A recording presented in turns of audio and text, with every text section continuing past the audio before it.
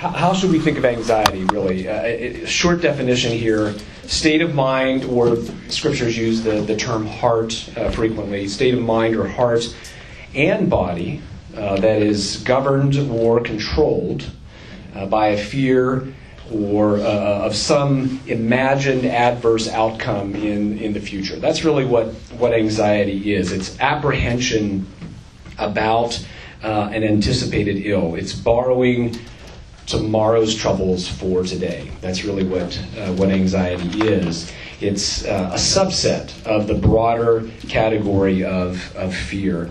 And it's probably best to consider anxiety and fear on a spectrum, right? So at one end of the spectrum, there are what you might call focal, ordinary worries, the kinds of things that we face every day. Will we have enough money in the bank to pay the rent at the end of the month? Is my daughter safe as she travels overseas?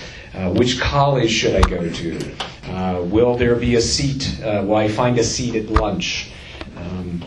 What will happen if my girlfriend breaks up with me? This is the warp and woof of anxiety. But at the other end of the spectrum, and I've already alluded to this, is more severe manifestations of anxiety, OCD, social anxiety, panic attacks, PTSD.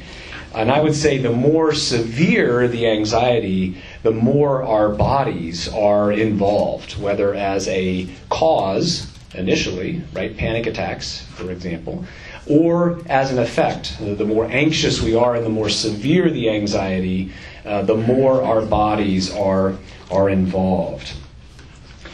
So given that, here's a question, and rather than me talking, I'll have you guys talk. Is anxiety sin? Is anxiety sin? What do you think? How would you answer that? Can be. Can be? How so? Can be unbelief regarding the future that you are anxious about. Mm-hmm. Yep. What else? How else would you think about that question? I think some of it may depend on what we do with our anxiety. Mm-hmm. If it comes up, do you stew in it, or do you give it over to God whenever it comes out? Yeah. Yeah. So you may find yourself in an anxious state, but what do we do with that anxiety when it comes? Okay. Other ways to think about that question? Is it chemically driven? Okay. Could be chemically driven, right? If we think it's more of a bodily phenomenon, then it clearly and squarely is in the category of bodily weakness and suffering.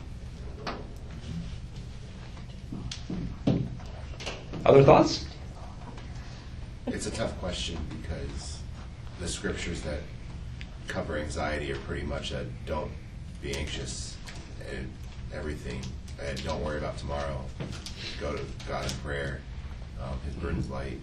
And so just there's verse after verse that it seems at times cut and dry, but obviously in the thick of life it isn't as cut and dry. But so my initial gut reaction based on scripture would say, yeah, it is. Mm-hmm. It is part of our brokenness and part of our sin.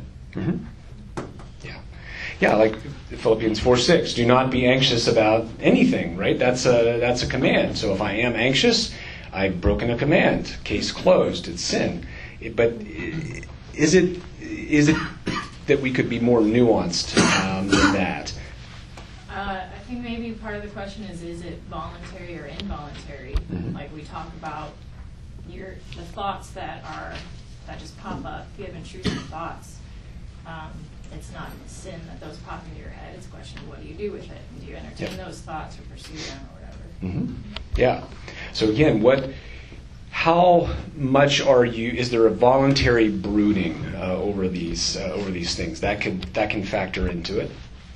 It could also be a manifestation of sin. Maybe it's not sin itself, but there's some sort of heart level idolatry or something that's going on that's coming out, and that's indicative of that deeper thing going on. Yeah. That's how it's usually for me. Yeah, right. So the anxiety itself is a secondary. It's a byproduct of something else that you're focused on. We'll talk a little bit more about that shortly. Yeah, I think we should be nuanced about that question.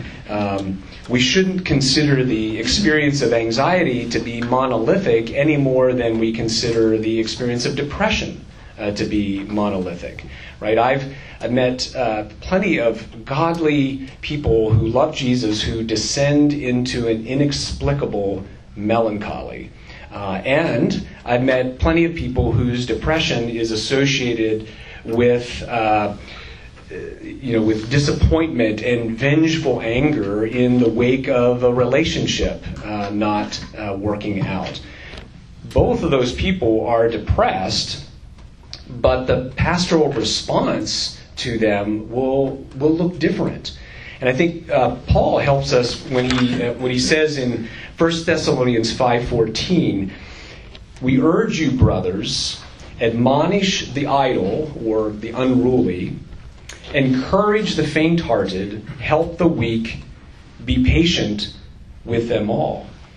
And so we tailor our pastoral response to the type of person that is in front of us, all under the umbrella command of be patient with them all.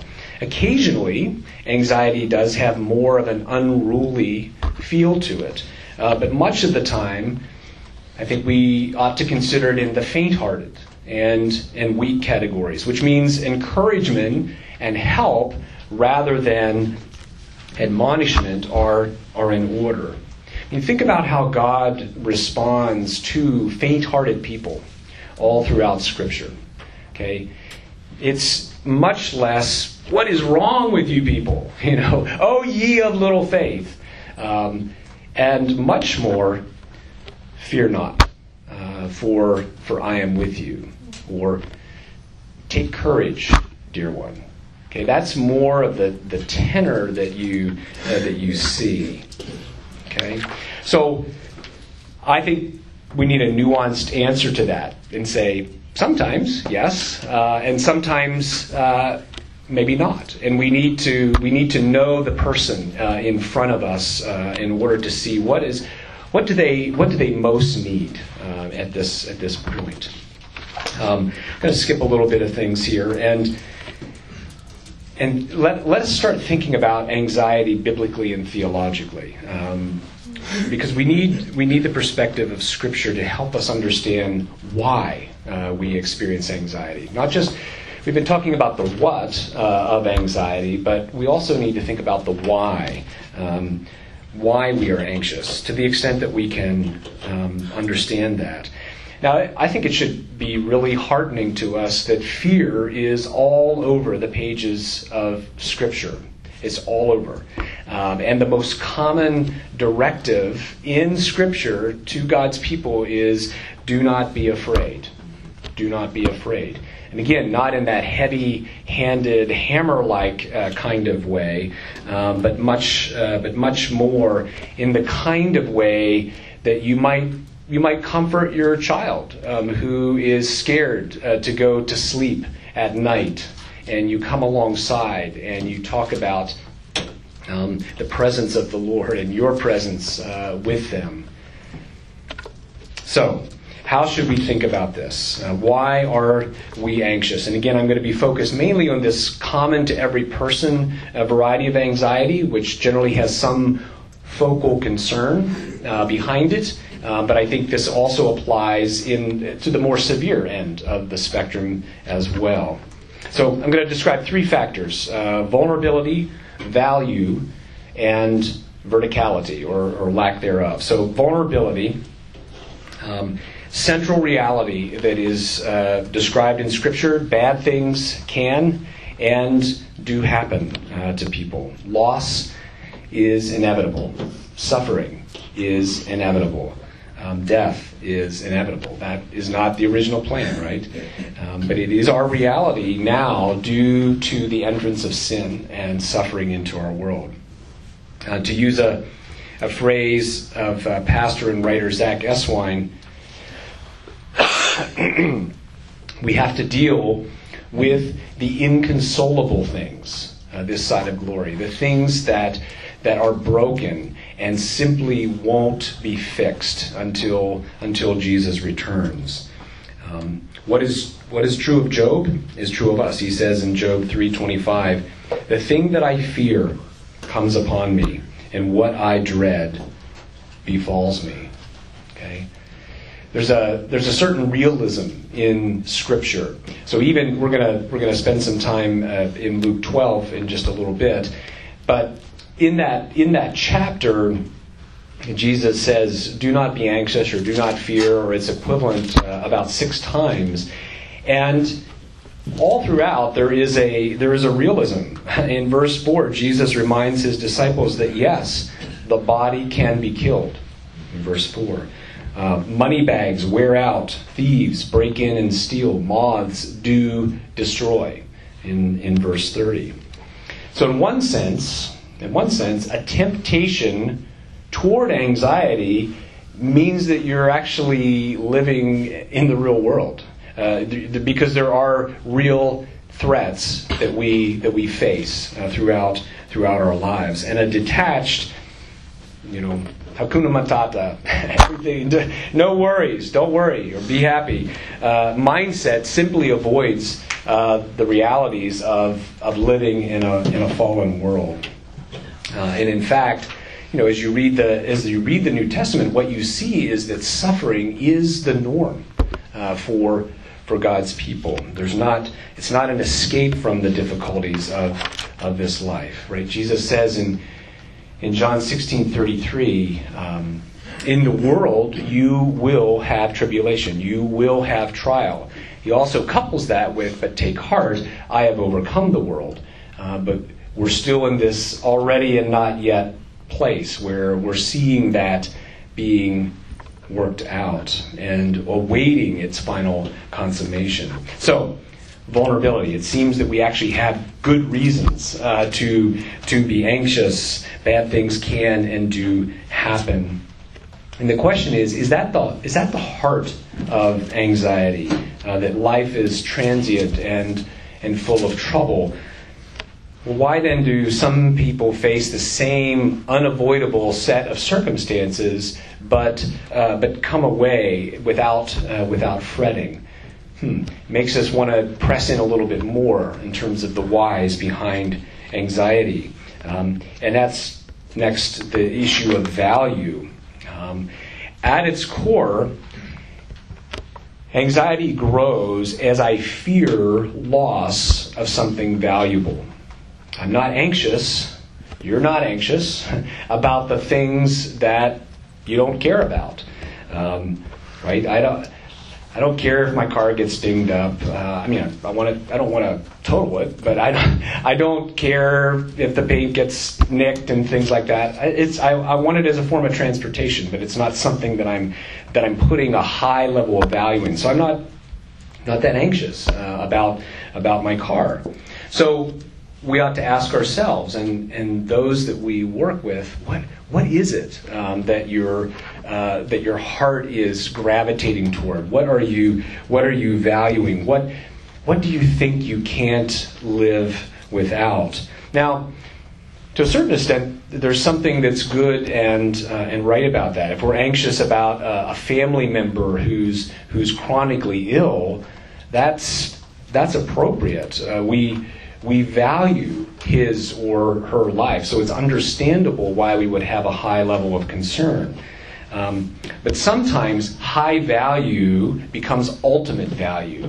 A want or a desire becomes a demand. Jesus puts it like this in Luke 12:34, and he also says the same thing in Matthew 6:21. Where your treasure is, there your heart will be also. So Jesus is saying, what is of greatest value to you? What is the controlling center of your life?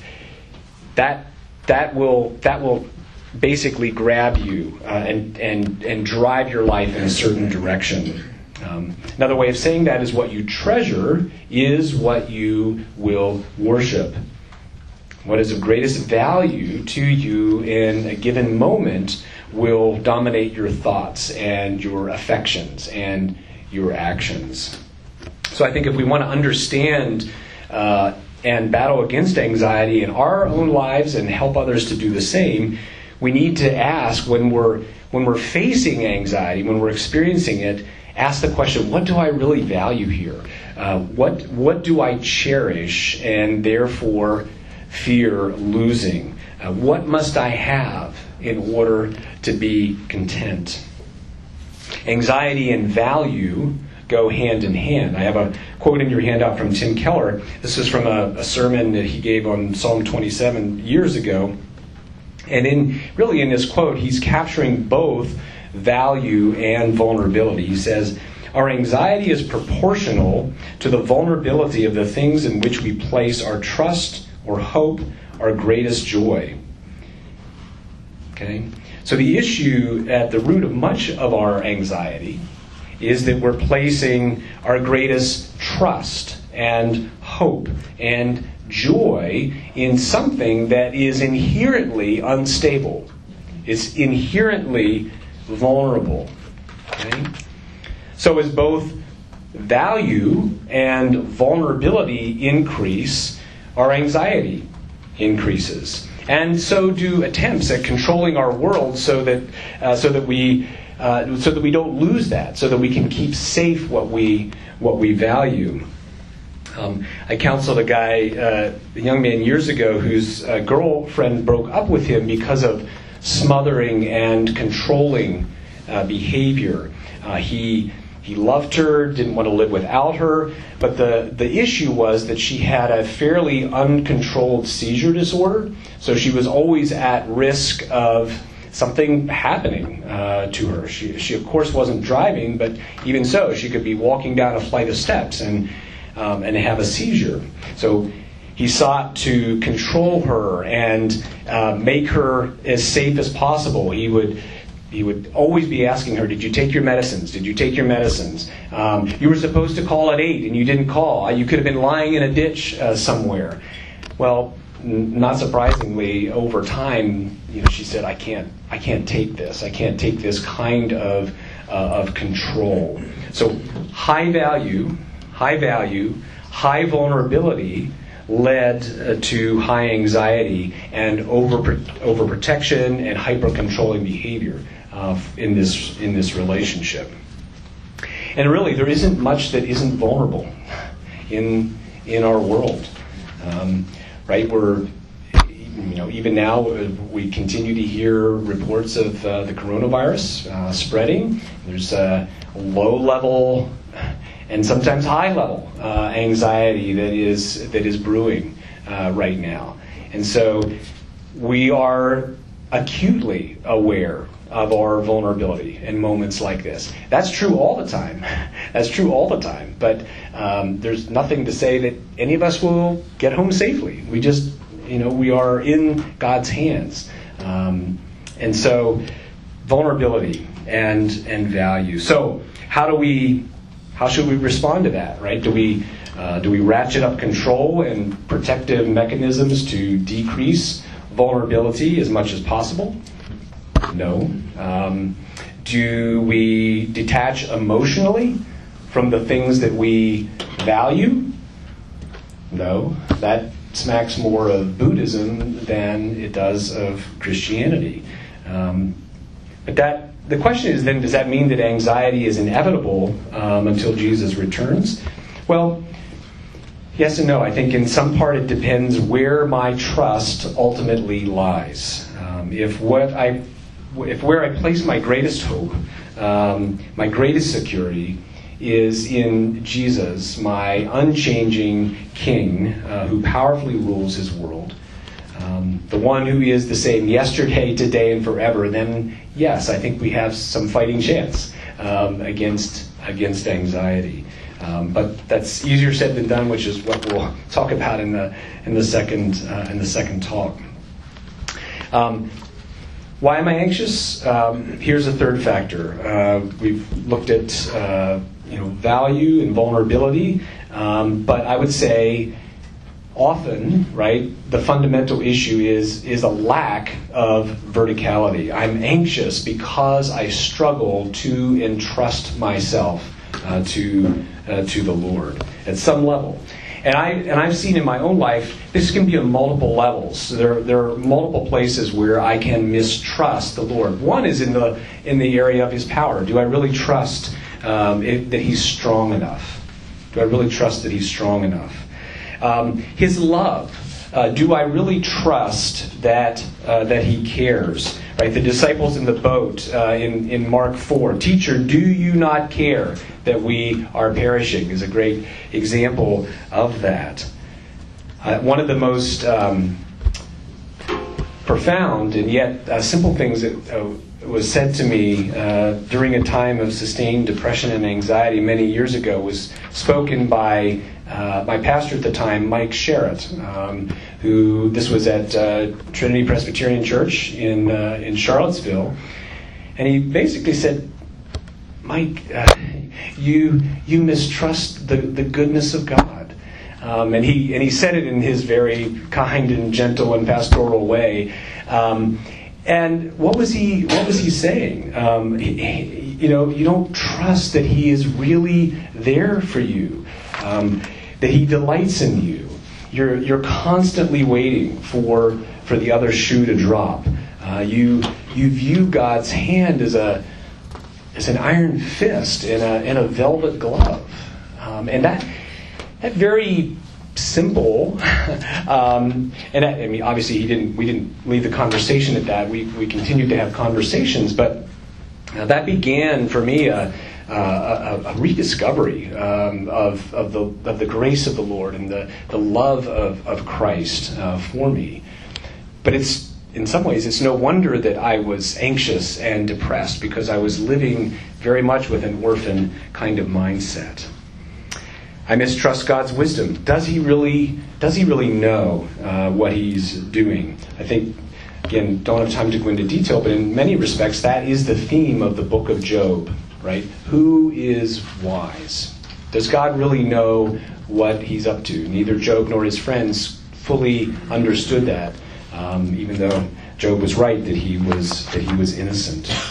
So mistrusting God's wisdom is basically saying, I don't think you know what I really need here, Lord. Okay, you're not speaking my love language, right? We might say that He is loving and powerful, but He's clumsy in the expression of His love and power. And then lastly, I mistrust God's presence. I think He's not really there. So I think oftentimes we can acknowledge God's power and love and wisdom, but in effect, practically speaking, we envision Him operating at a distance, as though He's an absentee father. Again, which leads to this kind of orphan mindset, and which means that it's up to me to protect what I value and treasure in this life. I saw that up close and personal. Our youth went to a mission trip to an orphanage in Guatemala, and some of the newer kids that had just arrived, when they were served food, they basically hovered and hoarded, because they couldn't trust that they would be provided for. And I think we can do the same thing in terms of our mistrust of God's presence and love for us. That is one of the most precious realities, I think, that we see in Scripture, that God is with us. God is with us. Moses talks about that in Exodus 33. It's the very presence of God, that distinguished the people of Israel from every other nation. And in the New Testament, that is ramped up, right, with the gift of the Spirit for all who are in Christ, fulfilling what Jesus said in Matthew 28:20, I will be with you always to the end of the age.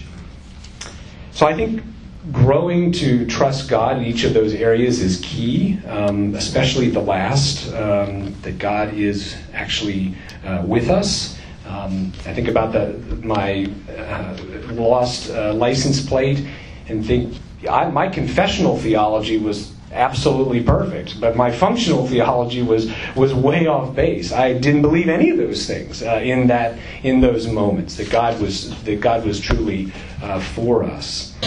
And so, in our experience of anxiety, our worries seem bold and in technicolor, and these aspects of God's character seem much more hazy or kind of black and white. And so, part of our task, both with regard to our own hearts as well as those we minister to, is how can we, with them, vivify these aspects of God's character.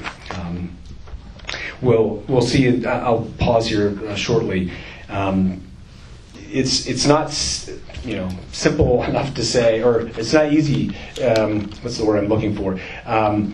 We don't simply say just trust God, right? Because that's simply not helpful, right? Have you ever poured out your heart to someone and they say, "Well, just trust God"? It's like, well, that's so generic, of course. But why that's not helpful is because it doesn't make the riches of God's character and mercies. It doesn't rivet it to the particulars of that struggle that either that you're having or that person is having. So why are we anxious? Generally, it's because we are placing ultimate hope and value in something that is inherently vulnerable. And it's because we struggle in those moments to believe that we have a God who is powerful and loving and wise, who promises to be with us even as we pass through our most vulnerable moments. Might say that the anxiety that we experience is less about what's out there. There's plenty of things to make us anxious, and more about what's in here, right? In our hearts in those moments, which is actually really good news, right? To say that anxiety is often less situational and much more relational. That is, with regard to the Lord, can I grow to trust Him in the midst of my experience? Which means there's a relational solution to this problem. So we'll talk about how do we grow this trust in the second session. But why don't we end? We'll repeat the Heidelberg Catechism. I think it's a wonderful testimony of where we are in Christ. What is your only comfort in life and death? Everyone, that I am not my own, but belong body and soul in life and in death to my faithful Savior, Jesus Christ. He has fully paid for all my sins with His precious blood, and has set me free from the tyranny of the devil. He also watches over me in such a way that not a hair can fall from my head without the will of my Father in heaven. In fact, all things must work together for my salvation. Because I belong to Him, Christ, by His Holy Spirit, assures me of eternal life and makes me wholeheartedly willing and ready from now on to live for Him. Amen. Let's take a 10-minute break.